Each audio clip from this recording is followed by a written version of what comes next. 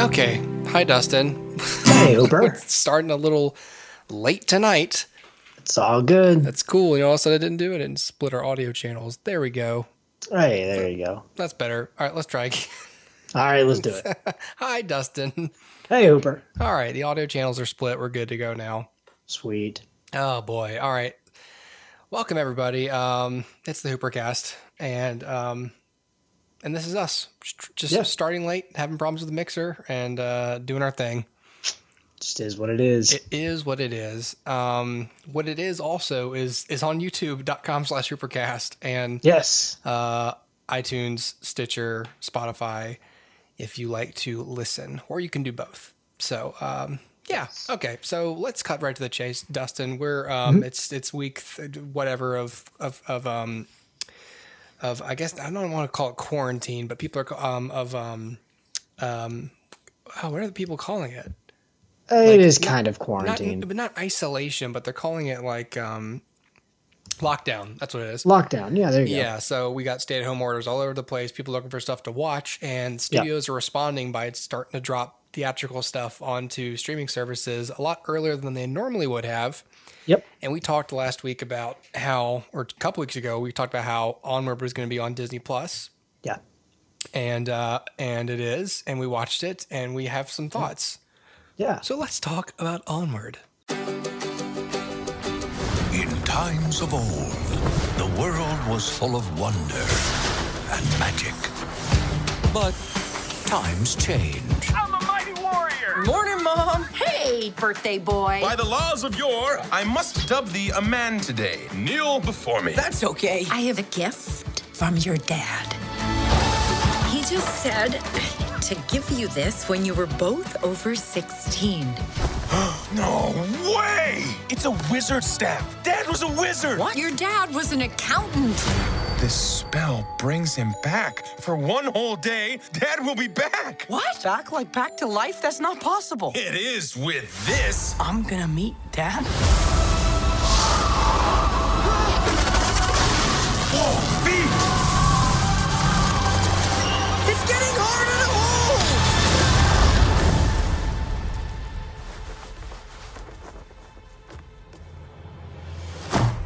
He's just legs. I definitely remember Dad having a top part. Oh, what did I do? So Onward, released in 2020, was directed by Dan Scanlon. Also written, an original story by Dan Scanlon. You know him. He's a Pixar alum. And it stars Tom Holland, Chris Pratt, Julia Louis-Dreyfus, Octavia Spencer, and a whole host of other people who you know and have heard of. Onward is you want me to go ahead and give the quick synopsis here? Yeah, go ahead. Sure. So Onward is the story of two brothers, Ian and Barley. They are elves, and their father passed away when they were both quite young. Barley has a few memories of him, but Ian, the younger brother, has no memories of him. He died really before Ian was born, or right thereafter. Very early on. Very early on. Yeah. Right. So Ian, our protagonist, played by Tom Holland, on his 16th birthday, is given a magical staff. Like a wizard's staff by his mother that is from his father. And basically, it also contains a way to resurrect his father for one day only, so that his father can see the kind of boys that they have become, and so the men they've become. So that's the general thrust of the story. However, as inciting incidents go, the spell does not work quite as intended, and they're left with just their father's legs. And so basically just waist down. And so they take these legs on a magical journey to find a way to resurrect him completely. But they only have 24 hours to do that. And so it's going to be a huge journey through this fantastic world that Pixar's created here. a little bit similar to, like, if you remember the movie Bright by David Ayer. Yes. It's a little bit like that, right? It's this Lord of the Rings-esque, mythical world where, wizards and elves and dwarves and all of that, cyclopses and minotaurs and all of that all live in peace. However, it's sort of ramped up to modern day, and they kind of forgot all the magic that used to be in the world, and they're, just doing normal things like we do, like scrolling through Facebook and driving to work every day. And so that's sort of the world. But these two boys are going to traverse this crazy world and try to reclaim a little bit of that old magic. Yeah. So they're on a mythical quest. They are. A mythical quest in a modern world. Yes, indeed. There we go. That's the elevator pitch. Yeah, there you go. Yeah. What was your star rating for this? Do you want to go ahead and give that? Sure. You know what? I think I'm going to go I guess I'll go 4 on our new 6-star rating system. Mm-hmm. It's good. It's not great, but it's better than just okay. So 4. Yeah, I have the same thoughts. I gave it 3.5. Okay. I think I wrote. Okay, here's. I'll paraphrase what's on Letterboxd. You can follow me on that. Where's that thing? There's that thing. There it is. Carnivore. Okay, so Onward. I said it's really imaginative, and I think that the premise is cool. Post-magic world where mythology still remains part of culture. I think that the emotional beats of the film are its best attribute. Everything having to do with them longing to even have a minute of time with their dead father is really endearing, and you really feel their longing for that time with this person that they barely knew. And I love a good hero's journey, and those are all the reasons on paper that I would like this movie. I think what bothers me about this film was that it didn't feel to me like a Pixar movie. It felt like it wasn't restrained in a lot of the ways that Pixar normally is, or subtle in the way that Pixar normally is. It felt like a really good idea that was executed by a lesser studio like Universal or DreamWorks. But there's good stuff here. The third act is great. I think that kids, though, especially, are going to be bored by especially the first act, which spends a lot of time building the world and introducing the characters and selling you on the relationships.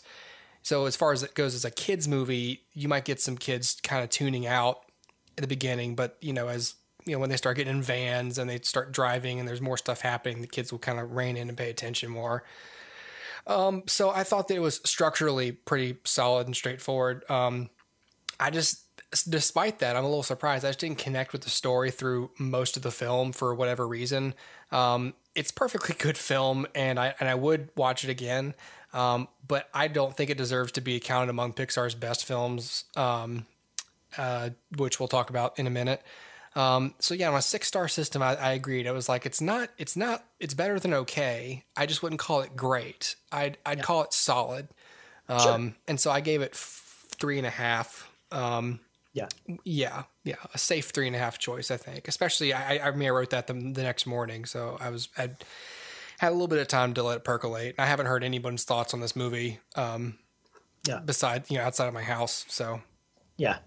That's one of the perks of lockdown. I know, yeah. You don't have to talk about stuff and hear people's. Well, it's all over, like film news. Like parents are in their feelings about Onward, and it's like, sure. Why? I mean, like as a parent, like that's one of the things that maybe was a personal connection for me for the movie, was just like I kept imagining, like I kept thinking about the dad. I was like, this guy doesn't have any idea what's going on. I'm sure he assumes that they've done the spell because he's wondering. Yeah.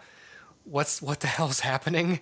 Yeah. But he can't hear them. He can't speak to them. He can just tell by a couple of set up and payoff character things that these are his sons, and he can probably assume they're trying to get to the place to finish the spell. But he is very much unaware of what's happening. And I kept thinking, like, what if I were him? Like I'd be thinking like, oh wow, they only have a day, and as the movie progresses, and then we get to the end of the film, I kept thinking, like, I wonder what that guy's thinking. Like, that's what I want to see, like a short film that's his top half. It's just his top half. Afterlife, just assuming what's happening. Yeah, that'd be great. Yeah, I feel like Pixar should do a short where it's I don't know. The top half. Onward. Yeah. To call it Inward. Oh. Yeah. Yeah. Yeah. I basically agree with everything that you said. I didn't really connect very well. And I don't think it's any fault of the film necessarily. We I mean, should point out that Pixar has so many great films. yeah. It's not really a failure of this film to be effective. It's Sure. just its lack of exceptionalism. Yeah, among exactly. This studio's other films. Exactly. I mean, look, we're going to talk about in a few minutes some of their better films, and we'll give a few reasons why we think they are as great as they are. Yep. And this just doesn't reach those heights. And so there's something about it. You know, I agree with you. I think it doesn't quite feel like a Pixar movie because it almost feels like a studio trying to ape or mimic the Pixar formula. Yeah. Right. Like, okay, now we do, funny scene. Now we do heartfelt scene. Now we do goofy character. Now we do whatever. And it just kind of like felt like it was going through the motions of a Pixar movie, but it never really managed to truly connect. And I mean, I felt some things, right? Like I knew what they were trying to get me to feel. And I felt some of those things, but I didn't feel it naturally. I felt it because the film was telling me to feel it. Yeah. And I think that's the difference, right? Like, again, we'll talk about it later, but there are some Pixar films where the emotion in the audience just comes out. The film doesn't have to coax it out. It's just there. And in here, I do think there was a little bit of coaxing involved. I think the performances were great. Chris Pratt, Tom Holland, they did a great job. But I think that, especially for Ian, who's our protagonist, I thought he was a little bland through most of it, especially when compared to Barley, who, even though he may be a little one note, although he does pick up another added dimension later in the film, Ian just seemed bland to me. And I think that could be partially that they tried to do two things with Ian. The first was that they wanted us to connect with this emotional longing he had to spend time with his dad. And they also wanted us to weirdly feel for him that he couldn't connect with his classmates. And I felt like that was disconnected from the story as a whole. I was confused later on when I was like, his isolation at school is sort of meaningless. Yeah, it doesn't really mean it's about your lack of a male presence, a male authority figure in your life. It has nothing to do with whether you have friends or not. In fact, it would serve the story more that you were well liked by your close circle of friends, but you still felt like you were missing something. Exactly. And I think very easily this film could have taken place over like summer break and you cut out all the school stuff and it would have been fine. It wouldn't have altered the story much at all. And so, I think there's a few parts like that where I felt like, oh, that could go, like we could cut that. That doesn't really pay off. That's part of what makes the first act drag. It does. It's unnecessary setup. Yeah. And then there's a few superfluous characters too. I mean, the Manticore is fine. Mm-hmm. And she has some sort of an arc. The mother going on the journey with the Manticore, that's fine too. But the Manticore has an immediate arc. Yeah. An arc and then an arc back. And then it's weird. And so, I feel like some of the other characters though, I feel like could probably go. I mean, you have the other cop who is dating the mom and he's fine. Centaur. But then, you have like other cops and you have, anyway, there are other characters. Anyway, the characters can go, right? Like they don't really serve a purpose, and you can write around them kind of. And then for me, the main thing that kind of confused me through it, and you touched on it, is you have the dad's lower half. I never was clear, like, was there a top half in the afterlife doing things like going places, or was the top half just non-existent and you just have the bottom half? But then part of me is almost like, why even have that at all? Like if it were me writing this, I would have I would have him show up, right? Like in that opening scene the Phoenix Stone or whatever is bringing him back, and he pops in and then disappears completely. Yeah. And then it's the two brothers on the journey without him, without the legs, because the legs don't do anything. Because then you can't check that box of the funny nonverbal sidekick character thing. Yeah, but this is the rooster from Moana, again, it's going through the motions of what a Disney Pixar movie is. Yeah, but that's why it feels like it's a different studio. It feels like something Pixar would have gone, this is what people are going to expect, and we shouldn't do that. Right. And I just felt like the legs, there were more questions than there were like anything, like, because at one point he starts dancing. And I'm like, that's the only thing I can think of that where I would miss that gag, Yeah. in that moment. Yeah.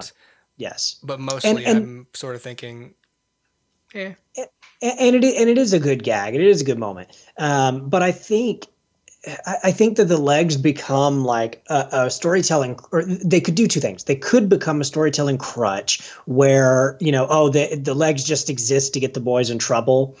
Right. Or it just becomes like, something the boys have to worry about, like, oh no, they're going to find out it's just legs. And I just think that that's kind of a cheap way of getting, like, of there being stakes. Right. So anyway, I don't know. I think I would have just done away with the legs, like, completely. I would have I think it would have been more emotional to have the dad pop in and see the boys, and the boys see him, and before he can say a word, he's gone again, right? And then it's like, oh, there's a chance. Like, all we have to do is do it right, and we can have him back. And but then I guess the question is, like, well, how do you pay off this thing at the end where it's like, okay, you've got 24 hours, and so he's going to get, like, sorry, spoilers, my bad. Shoot, I just trounced all over it. Anyway, so things happen in the film. I've never done that before. That's weird. Anyway, the point is, like, you have to have a moment to pay that off, right? That you have 24 hours to do a thing, but if he pops in and vanishes, do the 24 hours still apply, or like, is it 24 hours from the moment where it works, or how does that work? And so I think it'd just be another thing to explain. But anyway, the point is, I think the legs could go. Sorry, I spoiled it, guys. Like, here's what I think. I think that the problem with the legs is that you have something that can't emote. Yes. And and there's clearly, at least by evidence of the film, there's no good, like, silent film kind of like fun things you can do with it that make you feel for this pair of legs. And instead of feeling for them, you sort of feel like it's just like this cheap gag, and it's not their father. It's not the MacGuffin. It's not the object of desire in the screenplay. And, frankly, I kept thinking things like, does he have to pee? Right. I mean, right. he I don't know how low your bladder is. Is your bladder below your belt line? I mean, does he have a bladder? That's a good question. So he has genitals, but he doesn't have a bladder. So does he have to pee? Mm-hmm. Or if he had to, could he pee? But he hasn't had anything to drink, and theoretically... That's true. If he has a bladder, it's empty. Yeah, it would be empty. And he wouldn't have to poop because he has no stomach that has digested food, and, Yeah. But then the other question is there blood flow to these legs? If so, what is that being pumped by? Yeah. It sounds silly, like we're joking around, but it really does, like, it really is no more than, like, listen, it's a movie for kids. It's funny to have a pair of legs flopping around in the back of a van, and that's fun.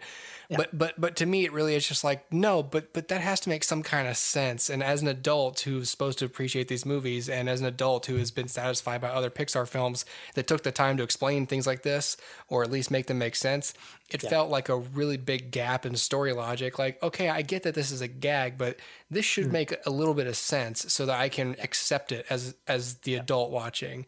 And it feels like something that Pixar would have thought of. It would have thought of, but that's why I say other studios, because other studios just go, it's funny, kids will like it. And they forget that there are adults watching this movie who want to have a good time as well. And they tune out when just silly shit's going on that we can't explain. So, right. Yeah, that's Onward. I mean, it's on Disney Plus right now. I think, I mean, it is worth checking out. It's totally. Your kids are going to want to see it. So, I just think that, when it comes to ranking, which we will do after this break coming up, it sits not near the top for me. Yeah, no, I would agree. Yeah. But I think that it is better than quite a few Pixar movies. So it is worth seeing. It is right in the middle, I believe. Yeah. Yeah. Actually, for me, I'll go ahead and say this right before the break. It is mathematically in the middle of my list. Is it really? It's not there for me, but I got you. All right. Well, let's do this. Let's go to break. We'll come back. We'll talk about all of the Pixar films ranked for us. We've never done this before. Mm-hmm. So spoiler coming up. We're going to spoil all the Pixar movies probably somehow in the course of this. So we'll be right back on the HooperCast Movie Hour. Thank you.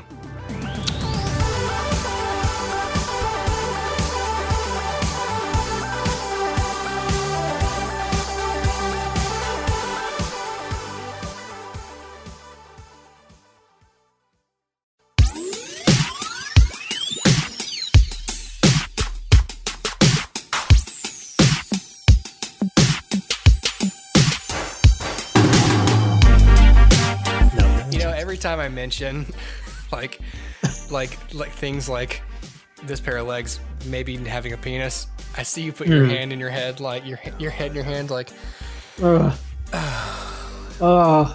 like we're discussing this now. Hoping we were past this behavior and then being always disappointed. It's fine. It's weird because I've been watching past videos lately, and you've been doing that a lot in this last run of films. You did it a lot during The Shape of Water, where I kept talking about the fish man. I was on like a 6-minute jag about fish man sex, and you were so uncomfortable. Oh, that's great. That sounds about right. Oh, that's a good one though. That's a good episode, The Shape of Water, because I think the other one, I think it was Ready Player One and Shape of Water. No, it was Wrinkle in Time, I think. Ooh. So we talked about that, and then we did Shape of Water. Yeah, that was. I later saw the movie or sat in the room while it was on, and I was like, ugh. Oof. Yeah, that's a film. That movie's kind of a mess. Hey, welcome back, everybody.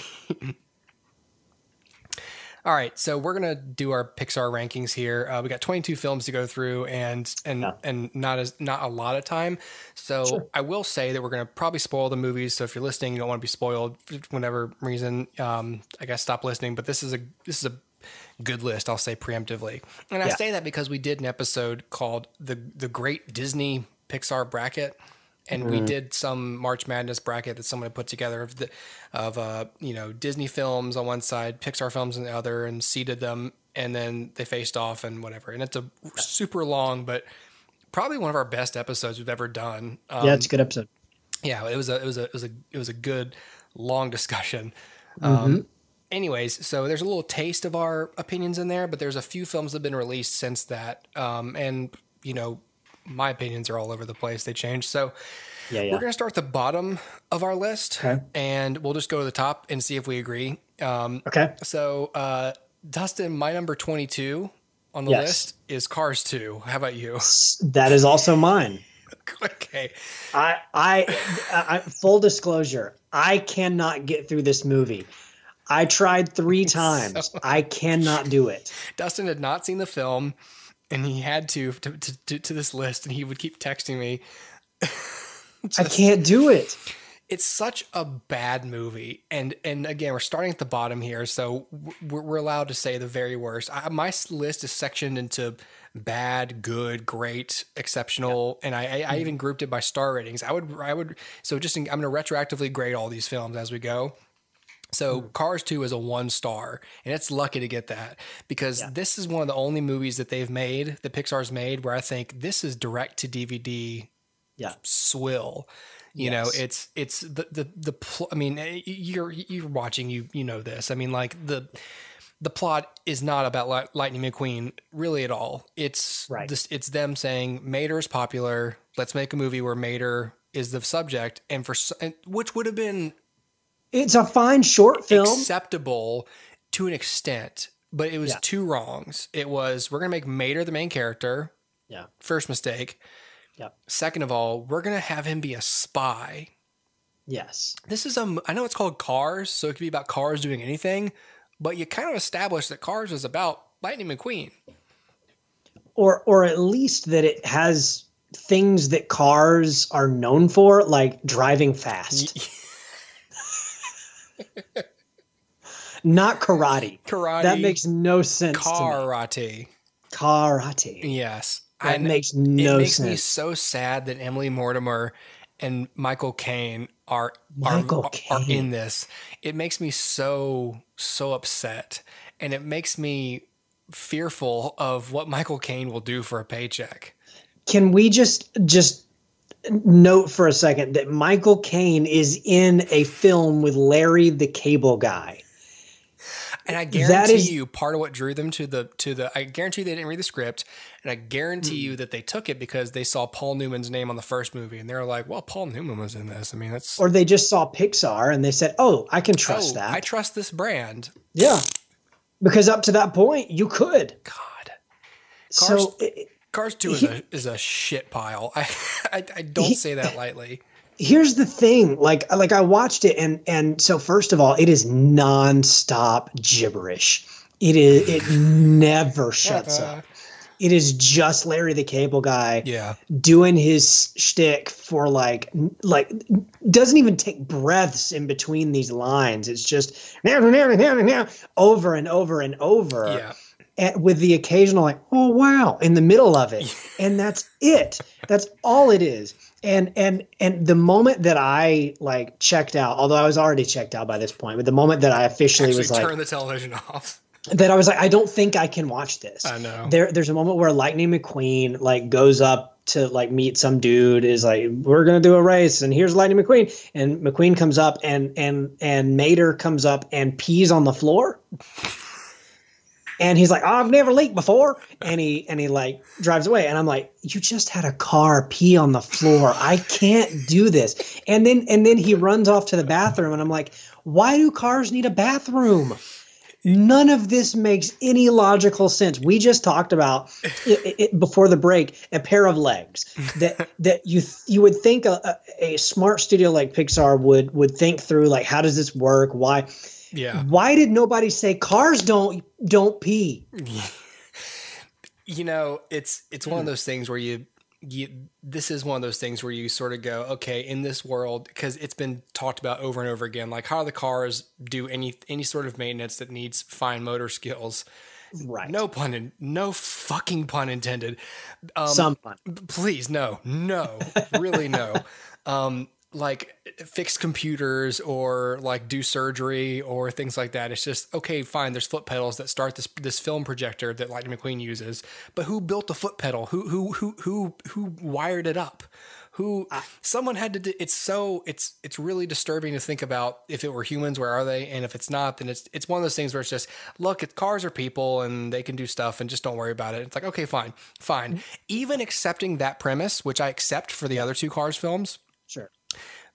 These cars are outfitted with guns. Who loads the magazine? Who makes bullets? Who pours gunpowder into a little cartridge? But here's a better question. With the guns, I was going to bring up the guns too. Why are they shooting guns? If a car gets shot with a gun, it just makes a bullet hole. It doesn't stop anything. It doesn't have a heart.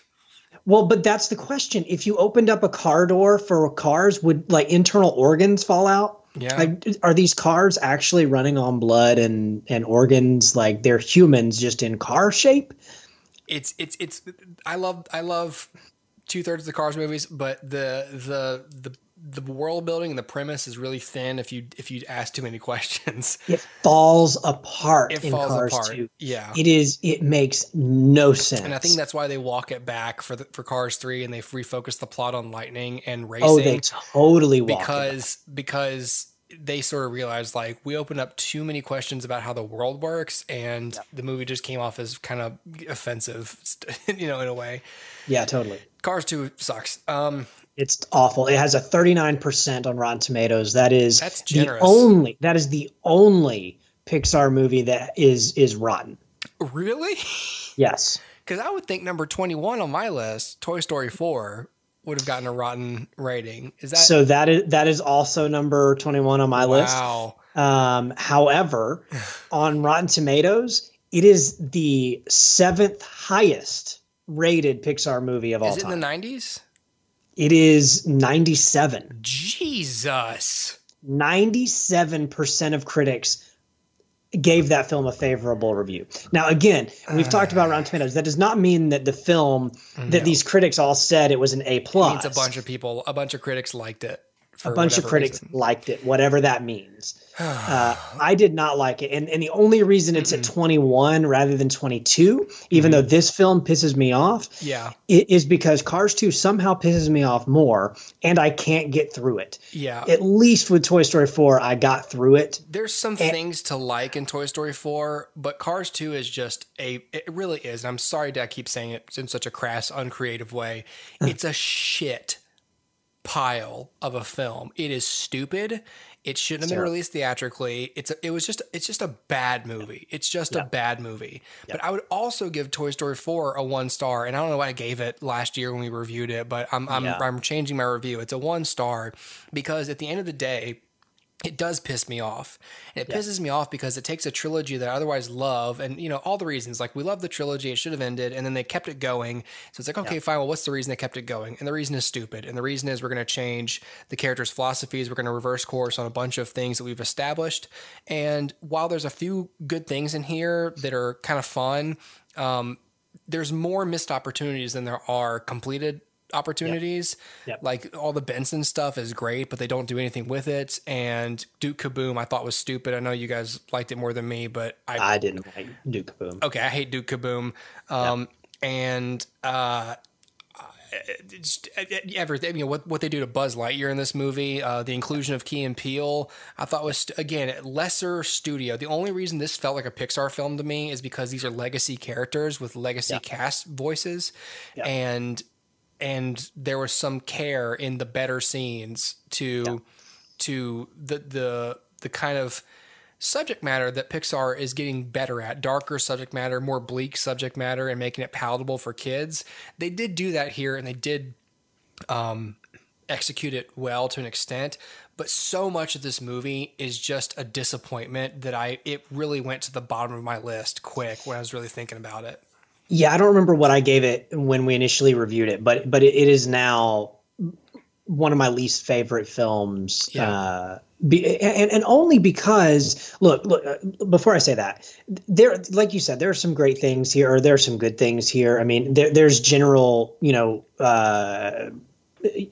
these filmmakers know what they're doing, right? Like as far as shot composition, the score, the performances, the animation, like the actual quality of the character animation, it's all great. It's all first class. The problem is in the writing. I think it's a betrayal of the characters that were set up, the philosophies that were set up. I think it completely misunderstands what made Toy Story work.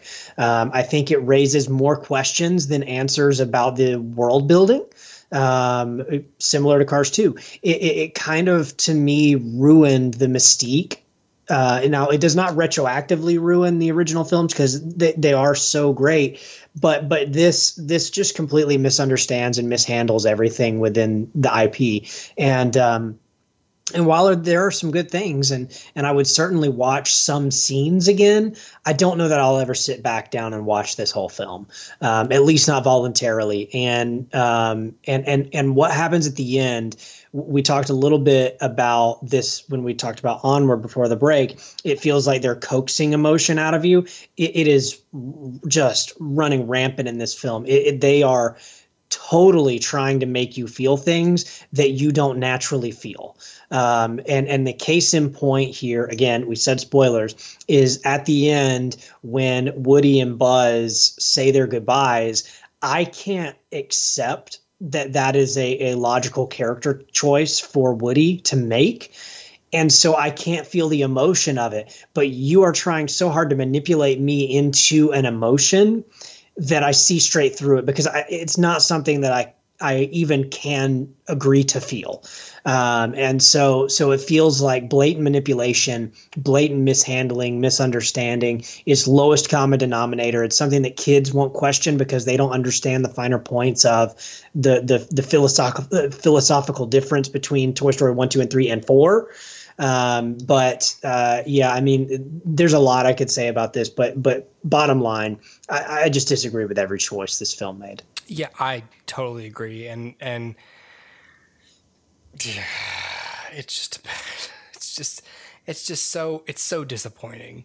It is. It's so disappointing. All right. The last thing on my list in the bad section that I would consider, I rated it bad. I know you don't agree, is I have my 20th as Monsters University. Okay. I know that's probably much higher up your list. It is. And I don't like Monsters University because it fits the same thing with the whole criticisms of Onward and Cars 2 and Toy Story 4 of this feels like a lesser studio thing. It feels like I just the whole I mean, on paper I wasn't psyched about it when they announced it.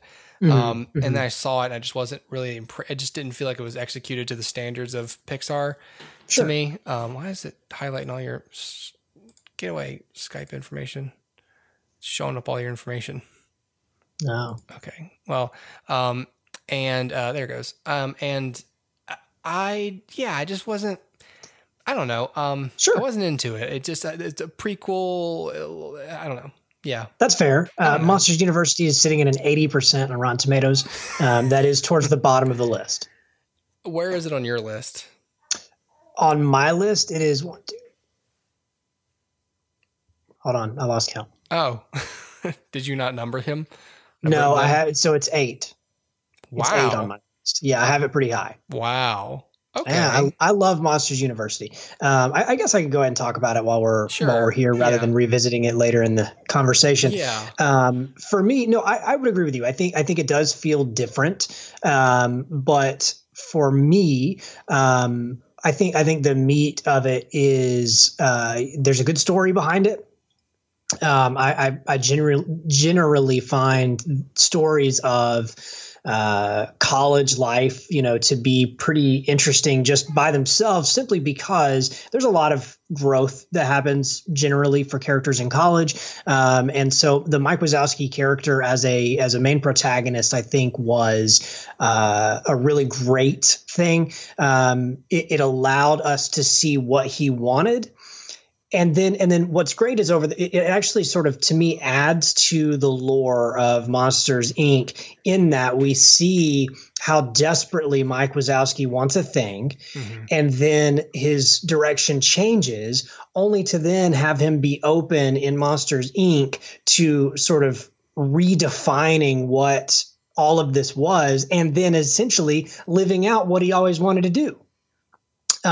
So when you pair them together, I do think it builds on Monsters, Inc. in a weird way because it is a prequel. But I just really enjoy the through line of Mike Wazowski from this early spot where we see him as, we see him in like preschool and then in college and then we see him, as an adult. And I just really love that through line. And I love the story of how these two friends became friends. It's kind of an unlikely pairing anyway.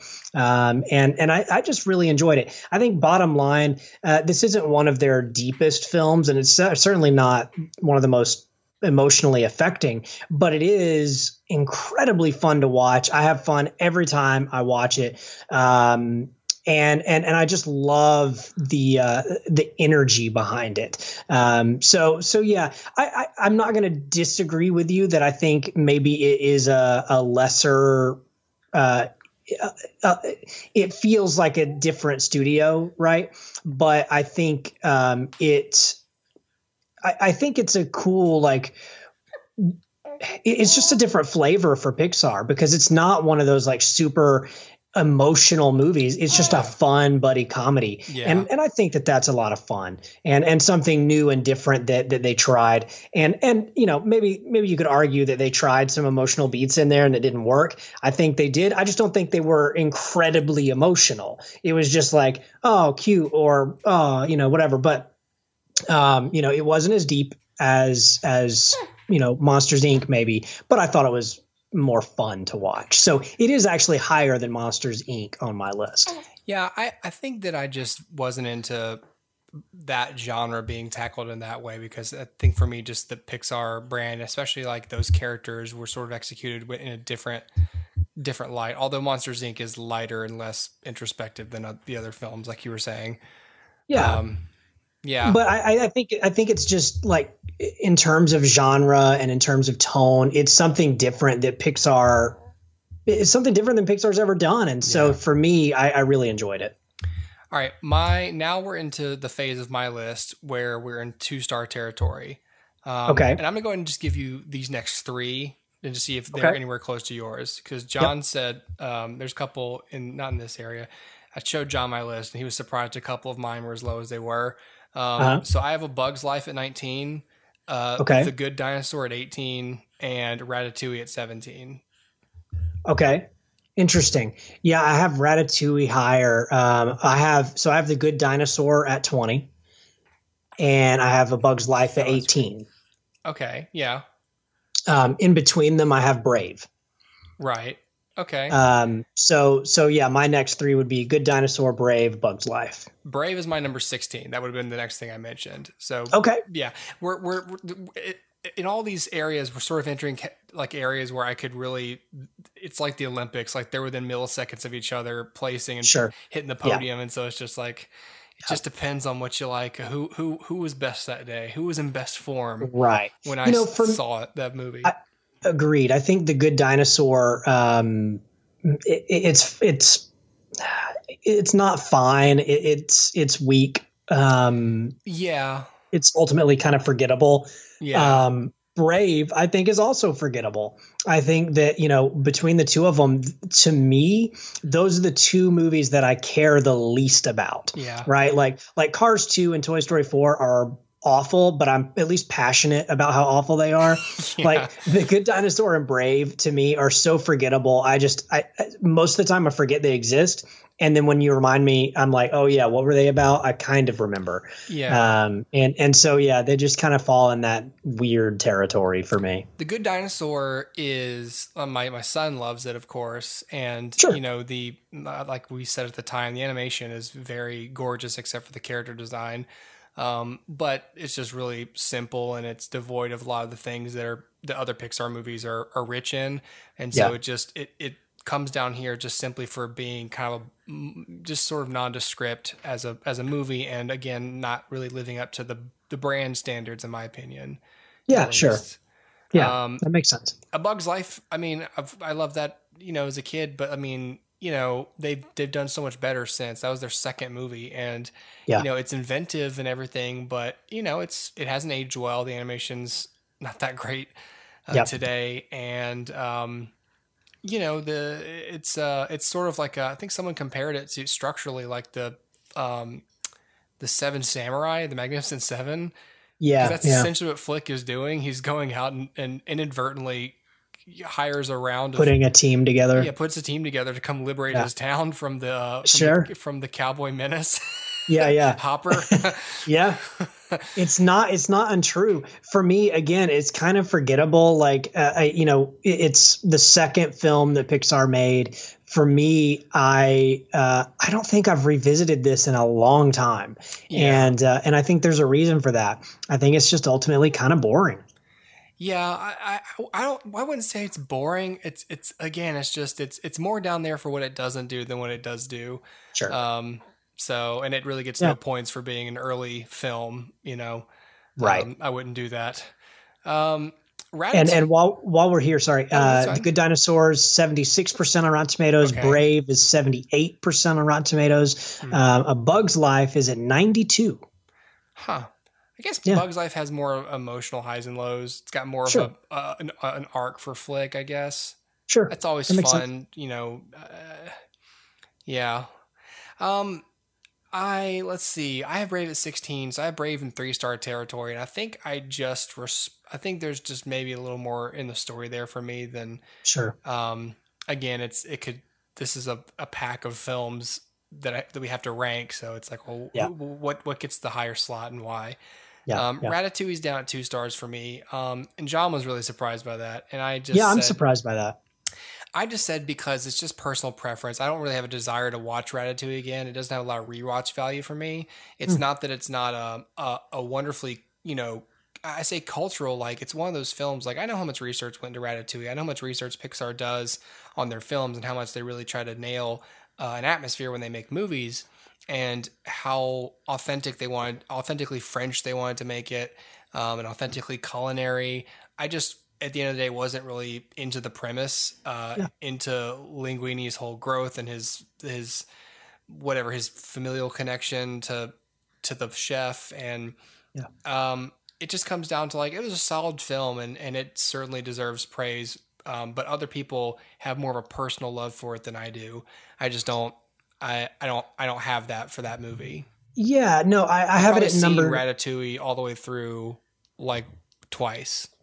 Okay. Yeah. So I have it at number 9 on my list. Dang. I really enjoy it. I do find myself rewatching it quite often. I love the meta narrative that exists in this film, that it's basically explaining the story of Disney. And so you have Brad Garrett's character, Gusteau, who is Walt Disney, and he's dead. Yeah. And what's happening to his company, in his absence, is they're turning him into a brand. They're turning him into this, weird, hodgepodge of ideas that he never actually had. Yeah. And then you have like this new hotshot chef coming in and, all this stuff, right? Like it is even down to like the critics who were kind of, down on Disney for a while and then kind of get turned around once Pixar, the new guy, comes in and saves it. And, it's really meta and that's interesting. Damn it. And I really love that about it. It's a story about Disney that flew under Disney's radar because they wouldn't have allowed that movie to be made if it had been about Disney. Right. And so I really enjoy that. And maybe you could say that was unintentional. It's coincidental. I think it's too on the nose to be coincidence. The fact that it's about a rat and not a mouse, I think it's just too on the nose. I think it's there. And so for me, I really enjoy the rewatch value of it. But again, I would also say this is one of their less emotional films. There are a few emotional beats here and there. That's clearly what gets me more than anything. Right. But by the end, but again, I like the ideas that it presents so much that it negates any absence of emotion. But I will say I do still connect with the characters and I do still enjoy watching them. And I think it's an interesting, kind of dual protagonist structure where you have two protagonists that alone can't accomplish the goals that they have, but together can accomplish the same goal, but it's actually different goals. Yeah. And it's a really cool film structurally. So just from a structure, like storytelling perspective, I really dig it. All right. Into the rest of my 3-star section, I've got WALL-E at number 15. Oh, wow. And okay. I've got Monsters, Inc. at number 14. Okay. Where are you at around those sections? So I have at number... I'm sorry. What numbers were you on again? I was on 15 and 14, but I also 15 and 14. So yeah. Okay. So let me 16. catch up here. I'm gonna give you my 17, 16, 15, and I'll stop there. Okay. So 17, I have Finding Dory. Okay. I feel like Finding Dory is another cash grab kind of a movie. It reminds me of Cars 2. It's a lot more watchable, but it's side character who's kind of annoying goes on an adventure by themselves, and it's just kind of it's just unnecessary, and it's very Cars 2-ish. And so for me, it's a lot better than Cars 2. It's obviously watchable, but it's just down there for me. Right. And then above that, I have Cars, the first Cars. Okay. The first Cars to me is good, but not great. Yeah. It serves its purpose and does what it's supposed to do. However, I don't find myself rewatching it, and it's just kind of it's just kind of there. And it's the same with Finding Dory. I don't rewatch that. So yeah, they're both, like, they're not forgettable, but they just aren't rewatchable. And then number 15, I have Onward. Okay. Again, I think it'll fall into that similar territory where, although we're actually pushing up to the rewatchable section, but right. I think like Finding Dory and Cars aren't very rewatchable. Onward, I think, would be the lowest rewatchable film for me. All right, so we're definitely in the middle of my broad middle section where where I would consider the good films are. Yeah, I would agree. Right, I'm at the good. Yeah, the grade is above this for me, and then so Wall-E, I really am into in a lot of ways, but in other ways, I'm just not into it. Sure. I don't really have anything against Wall-E except that it's just it and Monsters Inc. to me are both like these are enjoyable to sit down and watch, and I enjoy sitting down and watching them for different reasons.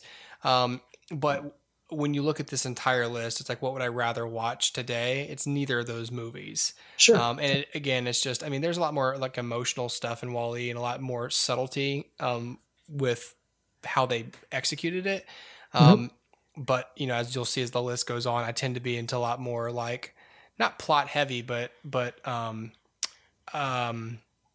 adventure based. And I'm saying all these things that Wall-E is, but sure. I like more of a quest. More of a I guess so. Maybe. Yeah. Wall-E is a relatively small story character wise. It's got a really small set of characters, but it's on a pretty grand scale, and it wants to say something about the environment, and that's all great as well.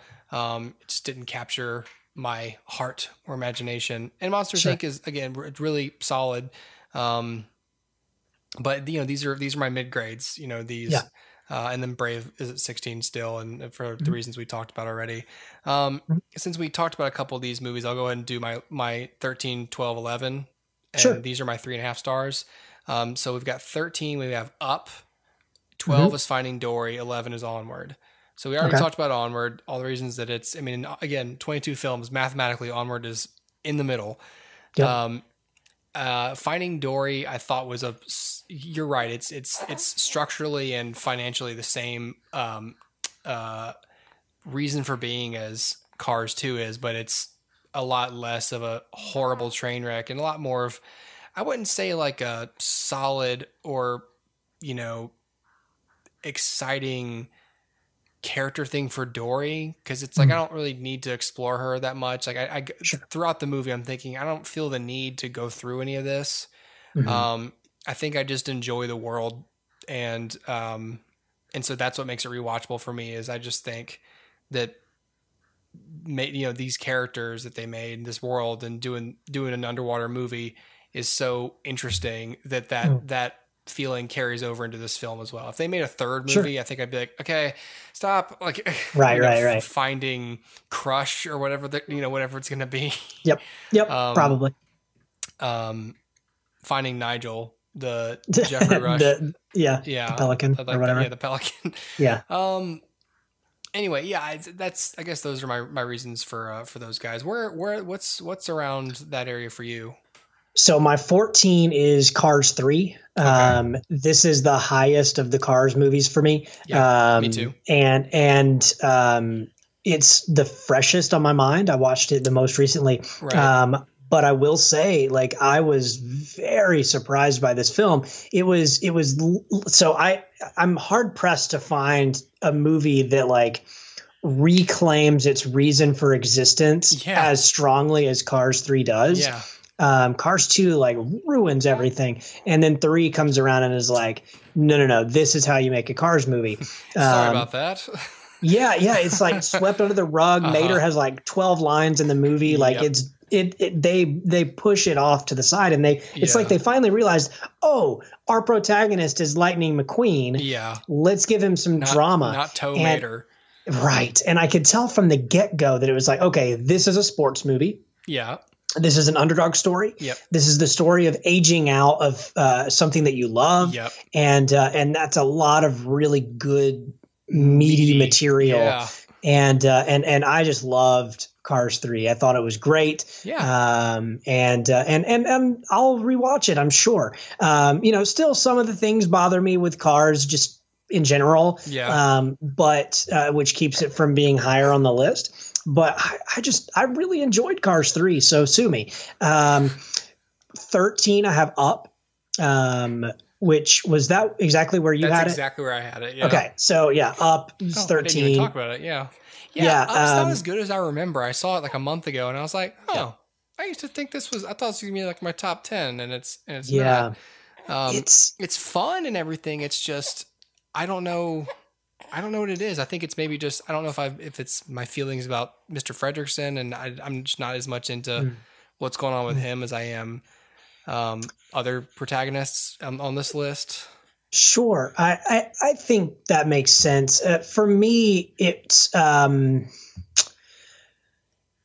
just not as connected to like, I like Carl. I think I'm just not as connected to the kid, whatever his name is. I can't remember. Russell. Yeah. Russell and Doug, I'm just not very connected to them as characters. And Kevin, the quiet, weird animal sidekick. Again, there are better quiet, weird animal sidekicks.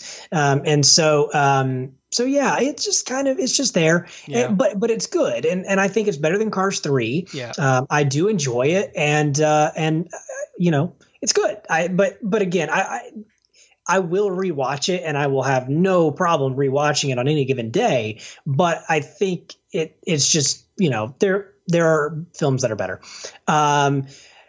My number 12, which I know we're going to disagree on, is Incredibles 2. Incredibles 2 is kind of middle of the list for me. Uh-huh. It's it doesn't live up to what The Incredibles was, which for me is still maybe the perfect superhero movie. Yeah. Maybe Incredibles 2 is good. But I think there's, at least for me, there's some weird walkbacks and like step backwards in this, which I wasn't expecting. One thing that I think maybe we talked about in our review of it, and it's just always stuck with me is the feeling that like it sort of rewrites a little bit of the first film, in that by the end of the first film, you kind of get it's never stated, but you kind of get the feeling that supers are welcome back into society. And then in Incredibles 2, it's like, but not really. Yeah. And so it's still an uphill battle to have them be accepted. And I get it. Like realistically, if this were an intended, sequel that came out, a year after, 2 years, 3 years after The Incredibles, right, and was always intended, I would understand.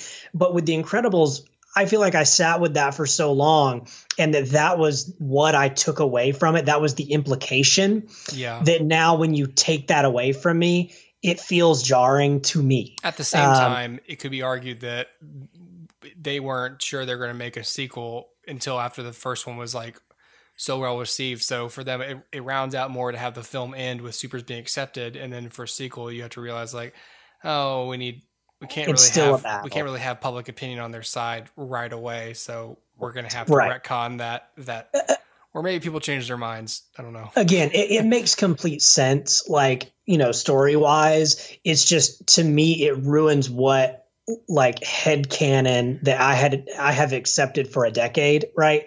Of like, not a decade, but you know what I mean? Of for quite a while of like, oh, things are better now and supers are out in the open and that's great. But and the film ends with that sentiment, and then immediately at the end of the first film and the beginning of this film, they're concurrent, is there's a big destructive pursuit that happens, and the criminal gets away and there's a bunch of damage.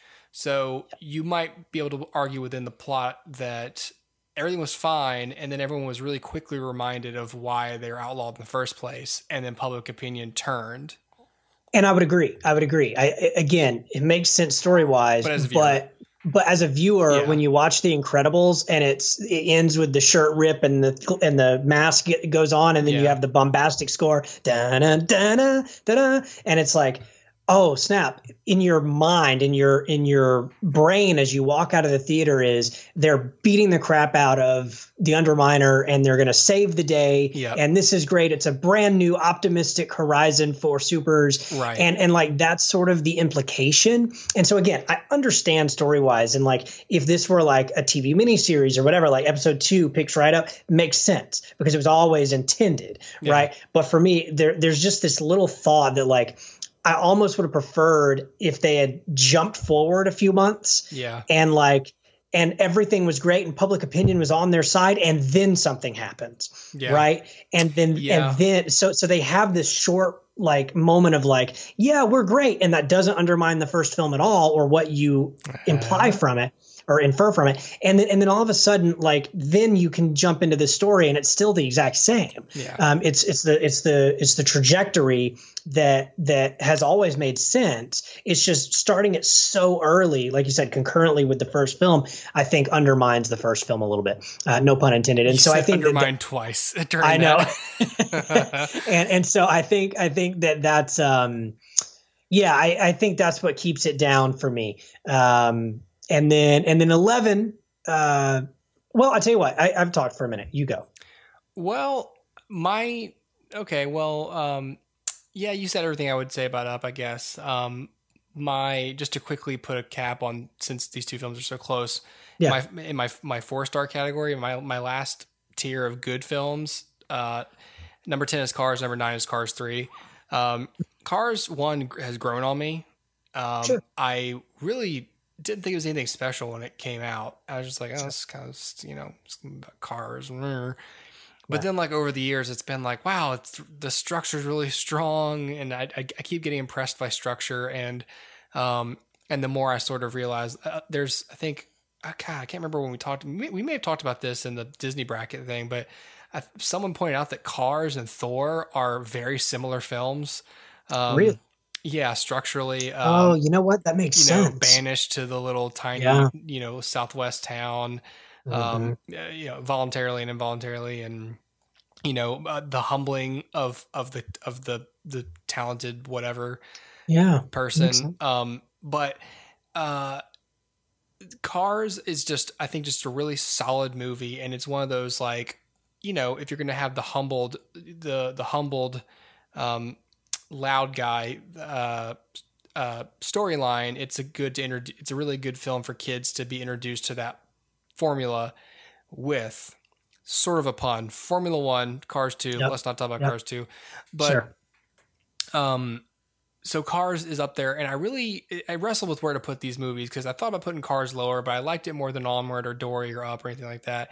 But I like Cars 3 better, and I think it's the best of them. I think for them to not only come back from Cars 2, refocus the plot, but to do it in such a really, it really is just a duo of films about, this rookie who's on top of his game, and then he actually learns how to be, a whole person, and a selfless person, and a more authentic person. And then he spends a career, however short, doing that and loving it and enjoying it, and then being sort of forced into retirement and coming to terms with how he wants to leave the sport. Yeah. And I thought that was a really cool thing that, again, spoiler alert for Cars 3. I love that they spend so much of the movie, like, how's he going to, like, beat Jackson Storm? And then at a certain point, if you're paying attention, you can see it. But if not else, then during the climax, he's like, I'm not going to beat Jackson Storm because I'm too old to race like this against these new people.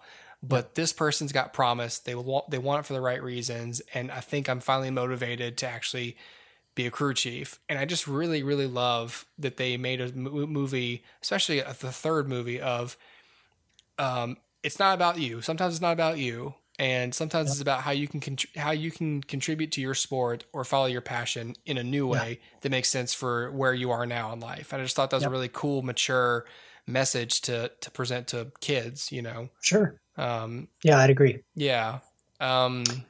What about you in that area? So I have my 11 is Coco.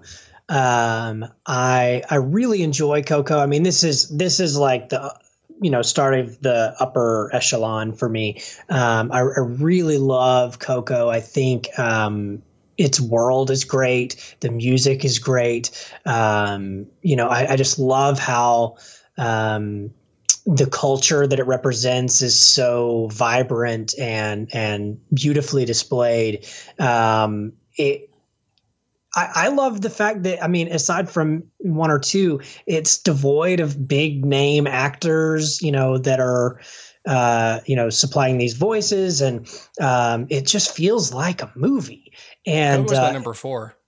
Really? Wow. Yeah. Okay. Yeah. I love Coco. I think it's such a good movie, and it's just beautiful to watch. Yeah. Cinematography is gorgeous. Again, the music is great. The characters, I love the character's journey here. It's a kid who has a passion and loves a thing, and his family doesn't support that passion. And then, how emotional it gets towards the end is just, I mean, it's everything you want in a Pixar movie. Absolutely everything you want in a Pixar movie. So I love it. 11 is Coco. We can talk more about that as we get up close to the top of the list if you want to, or if you want to go ahead and jump in now, you can. I got yeah. Which Coco? Yeah, I don't have much more to say about Coco. I'm sort of short on time, but sure. But I just think it's a really beautiful movie, a really emotional movie. Yep. It's just, again, very different from the other films. It's really good that it's so deeply immersed in its storyline, its culture, and it just really stands out, and it's just really a great movie. Absolutely. Also, maybe the most adult movie. Yeah, I'm not sure. Anyway, 10 is Monsters, Inc. We've talked a lot about Monsters. Yeah. I won't keep going, but I love Monsters, Inc. 9 is Ratatouille. 8 is Monsters University. And then that brings me up to 7. So why don't you get it caught up to 7? So these are my 2 4.5 star films. 8 is Toy Story. 7 is Toy Story 2. Okay. For me, we've sort of covered this a little bit, but those are just my favorite characters, and there's a lot of nostalgia that goes into why I love those movies. But again, just as far as just such a creative premise, but mature themes explored through toys and the adventures that they have, is just great music, great characters. Everything is great about those 2 movies, and I put them right on top of each other. I just think they're great, and they only are down there because everything above them are just better, or just as good as it gets. Yeah, absolutely. Yeah. My number 7 is Finding Nemo. So number 6. Number 6. Okay, so we're right about there. Yeah. 7. So Finding Nemo is again, beautiful movie, great characters journey. Love the arc for Marlin, and Dory as a sidekick works brilliantly. Really great. Really love her as a foil to him. He's this stoic, focused, determined, hard-headed, and then she's this loosey-goosey, go with the flow kind of character. It's just a great pairing. And then all of the side characters, I mean, from the sharks to Crush to every single one of them. You mentioned the pelican, whose name I can't remember. Nigel. Yeah. All the fish in the fish tank, they're all just great. And so I love Finding Nemo. It's great, and it's just another world that they established early on in the movies that was so unique and different and rich, and that they clearly think is worth going back and mining for. But I just love watching Finding Nemo. Every time we can't figure out what to watch on Disney Plus, I turn it on because it's just, the jokes are all funny. Every sight gag is funny. It just works. All the action sequences are really fun. It's just so inventive, and it's I've seen it so many times, and I really love it. Yeah. My number 6 is Toy Story. Nothing really more to say about Toy Story. I mean, everybody knows what it is and everybody loves it. And, what can you say that hasn't already been said? Toy Story is great. Yeah, it's so good. What's your number 5? My 5 is Inside Out. Me too. Oh, cool. Yeah. That and Finding Nemo are my 2 5-star movies. Okay. I've come around on Inside Out. I didn't used to rank it as high, but everyone I talked to told me I was stupid. So I've seen it so many times since then, and I can sort of appreciate what it achieves, story wise and psychologically. But I wouldn't call it as like exciting as the other films I like on my list in terms of like watchability. But it's so creative. I have to give it credit for that. Yeah. It's so inventive and so imaginative, and that's what storytelling is supposed to be about, and it's not even, it's, maybe there's like a small character lesson in there, but the movie isn't even so much about joy as it is just about how preteen development works neurologically. It's so, it doesn't really follow a structure in that way. And it's still such really a complicated movie. Yeah. It's so thoughtful, and so like to have a writer sit down and think out this world that perfectly explains a scientific, neurological, psychological concept is beautiful. And that's what storytelling is about. It's about using fiction to tell about real life. And that's exactly what this does. Inside Out. I mean, the voice work is great. The gags are all hilarious. I love, there's just something about Amy Poehler and Phyllis that are just so, like that's just such a perfect pairing. And could you not remember Phyllis's real last name? Phyllis Smith, is that right? I couldn't remember it. I wanted to say Lappin Vance, but Phyllis Smith and Amy Poehler, just phenomenal. Great pairing, and I love everything about them. So my 4, you've already revealed your 4. My 4 your is Coco, was and Coco. These are my 6-star movies. They're probably it's easy to guess now at this point, but you want to just give me your top 4? Sure. So my 4 is Toy Story 2. Again, not much more to say. I think it tops Toy Story 1 because it builds on that world. It gives a more personal story for Woody, who is, of course, the protagonist, and builds on more than just like jealousy, right? It's like a true building of that character. Without Toy Story 2, the other Toy Story film, 3, doesn't work.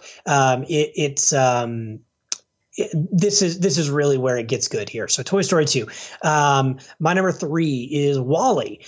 We've talked a little bit about WALL-E already, but for me, WALL-E is the most sophisticated of all of Pixar's movies. It is done largely without dialogue, especially in the first 2 acts. For me, I completely connect with the characters and what they're going through. I think the jokes are all funny, although it's not super jokey. And I love just the adventure that WALL-E finds himself on. It's a quest for purpose. It's a quest for love. And it's essentially also a little bit of like an inadvertent quest, right? He's sort of a reluctant protagonist, and so a reluctant hero, and so I love that about him. He gets swept up into something bigger than himself, and I love WALL-E. I think it's just Pixar at its best. My number 2. Sorry, refresh my memory. What's your number 3? My 3 is Incredibles 2. Okay.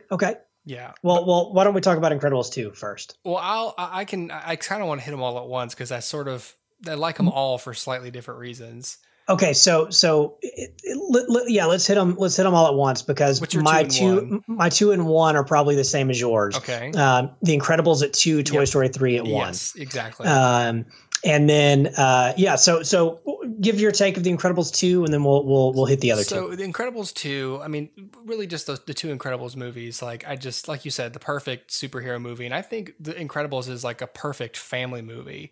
I think it's so crazy how it's so efficiently and interestingly tells us the story of a family of 5, really, but 4 characters who each grow through this really intricate and imaginative plot. And how much I've grown to love the film as I've aged and had children because, it's just more personal for me, and I love superheroes, and I love my kids, my family.